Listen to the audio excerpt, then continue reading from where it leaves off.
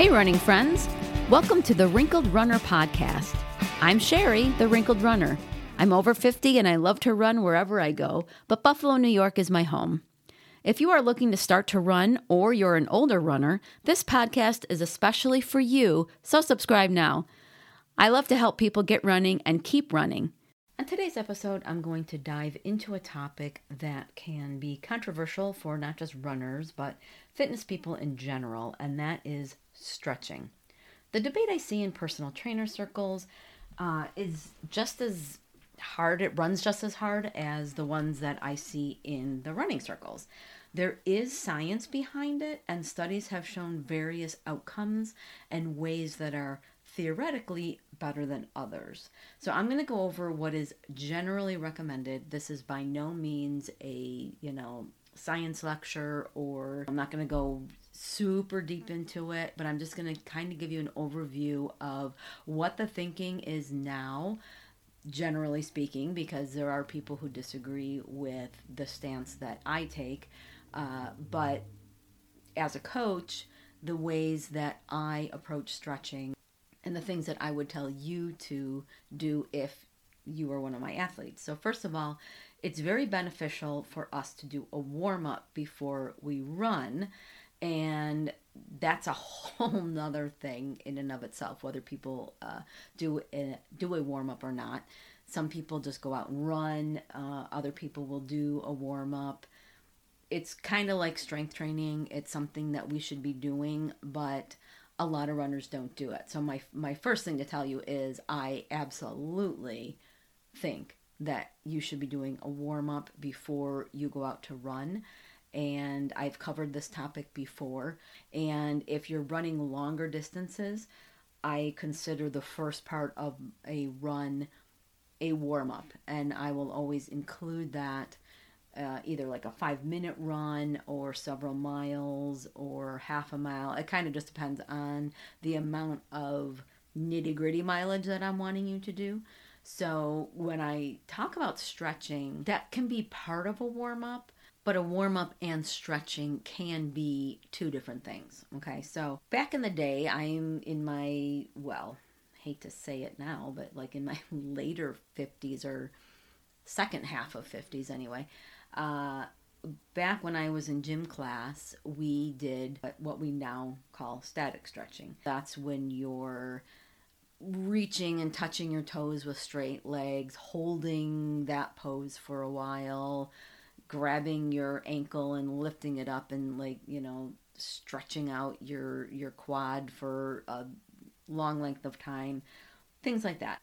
But the studies on this now show that can be actually detrimental to your run. When we run, what we want is like spring back of our muscles. What we get in a static stretch is a muscle that can be not as productive because we're fatiguing it early and we're stretching it too much so that it can get a little loose for springing back into place after our foot crashes against the ground. So if you're thinking, say, of a slinky or spring, if you don't know what a slinky is, but think of a spring. When you compress it, squish it together, and then you let it go, it springs back into its quote-unquote normal state.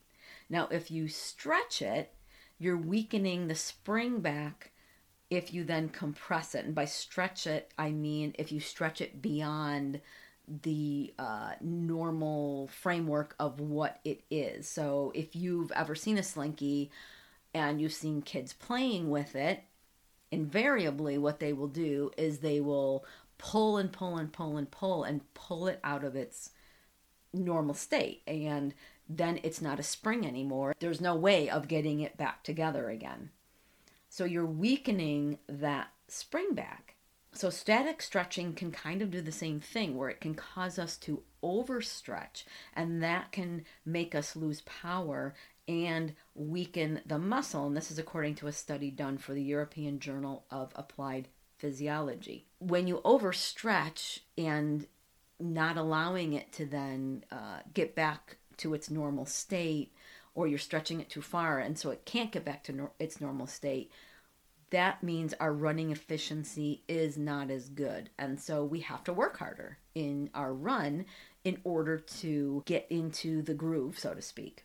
And other studies have shown that while coaches and personal trainers have advocated static stretching in the past to reduce injuries, there's actually little evidence that that is the case. And I think back in the day when I was talking, however many years ago I was in high school, that was what they were kind of advocating, is that if you stretch out before you do your work, your exercise, or your, play whatever you were going to play or do whatever you're going to do, that was going to reduce injury. And that has not proven to be the case, which people are kind of surprised about. Now, after a run, if you're feeling like something is particularly tight, or that your calves are needing stretching after a run just because everyday life tells you that that's the case, then okay, go ahead and do a calf stretch. No more than 30 seconds is what I'd advocate for as far as static stretching. But also, if you feel the need to have to do any kind of stretching after a run, I love foam rolling. This foam rolling to me gives you the same, I don't know what the word is, not pain, but the hurt so good kind of thing that a lot of times we feel when we're static stretching, and there's less of a chance of damaging your muscles or overstretching or even pulling something when we do a foam roll as opposed to just normal stretching.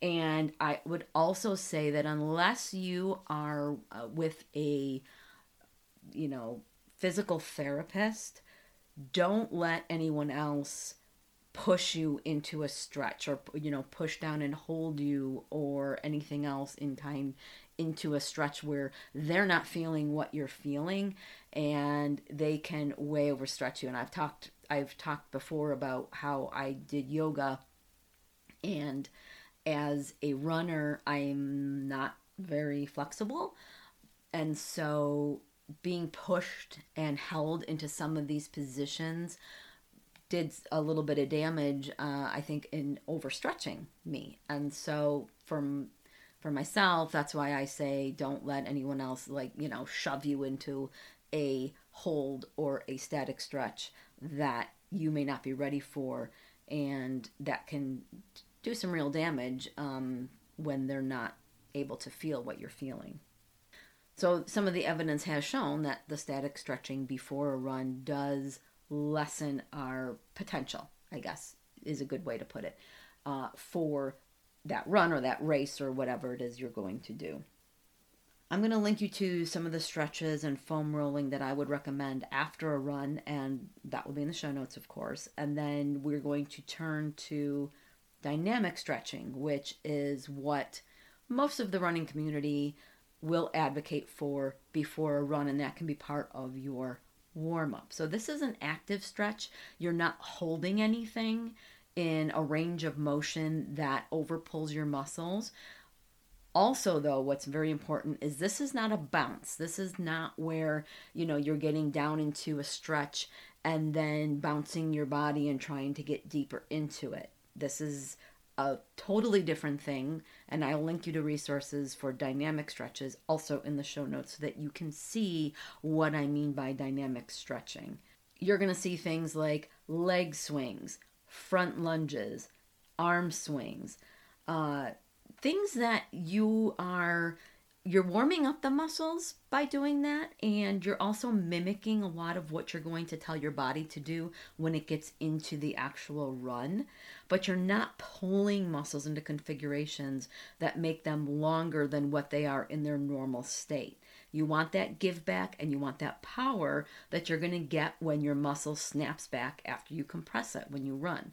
So when you see these dynamic stretches, you might actually not think of stretching, and if you've seen some of these warm-ups before, maybe you've been doing them not realizing that they're actually considered stretches.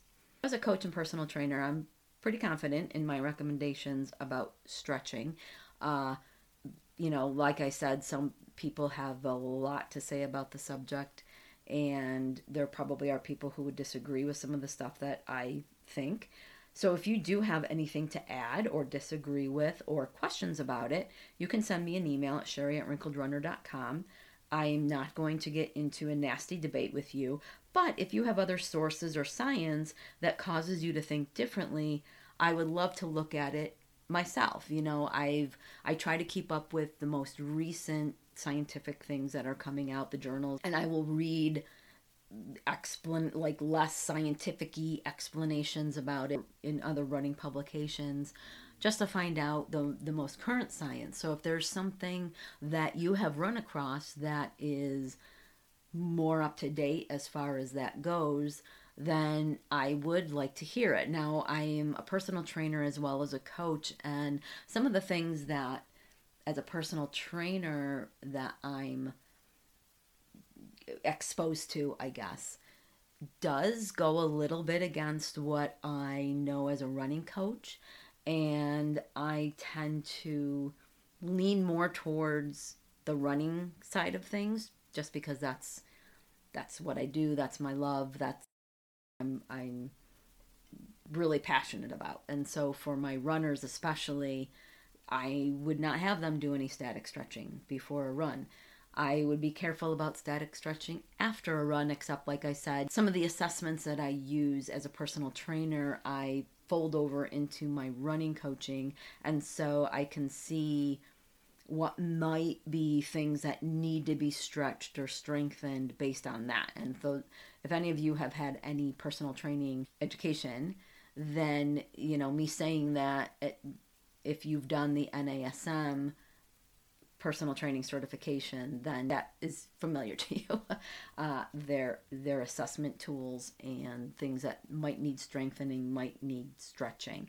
So even if I do see something that might need stretching in one of my runners, that is something that I will have them do after the fact. And even my personal training clients as well will do more dynamic things before the workout and warm up muscles that need to be warmed up, that are going to be in more of a mimicking fashion of what I'm going to ask them to do, and then work on some things that might need to be stretched after the fact. All that to say, if you don't do any stretching at all, I'm going to tell you that that is okay, unless you do have other issues of things that might need stretching.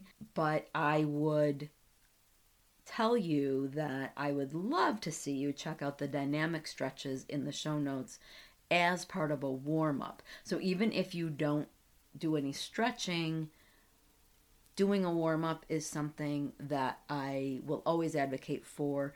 And there's a podcast episode that I did probably a few years ago now that was on warming up, and I will link to that as well. I hope you enjoyed today's episode. If you know another runner who could benefit from today's topic, go ahead and share it. Do you have any running questions? You can ask me. Email me at sherry@wrinkledrunner.com, and if I can't answer your question, I will do the research to find the answer and share it with you. The questions I get from listeners like you help me develop episodes, so please don't be shy. You can sign up for my once-a-month newsletter using the link provided so that you can have all the Wrinkled Runner resources from the past month all in one place.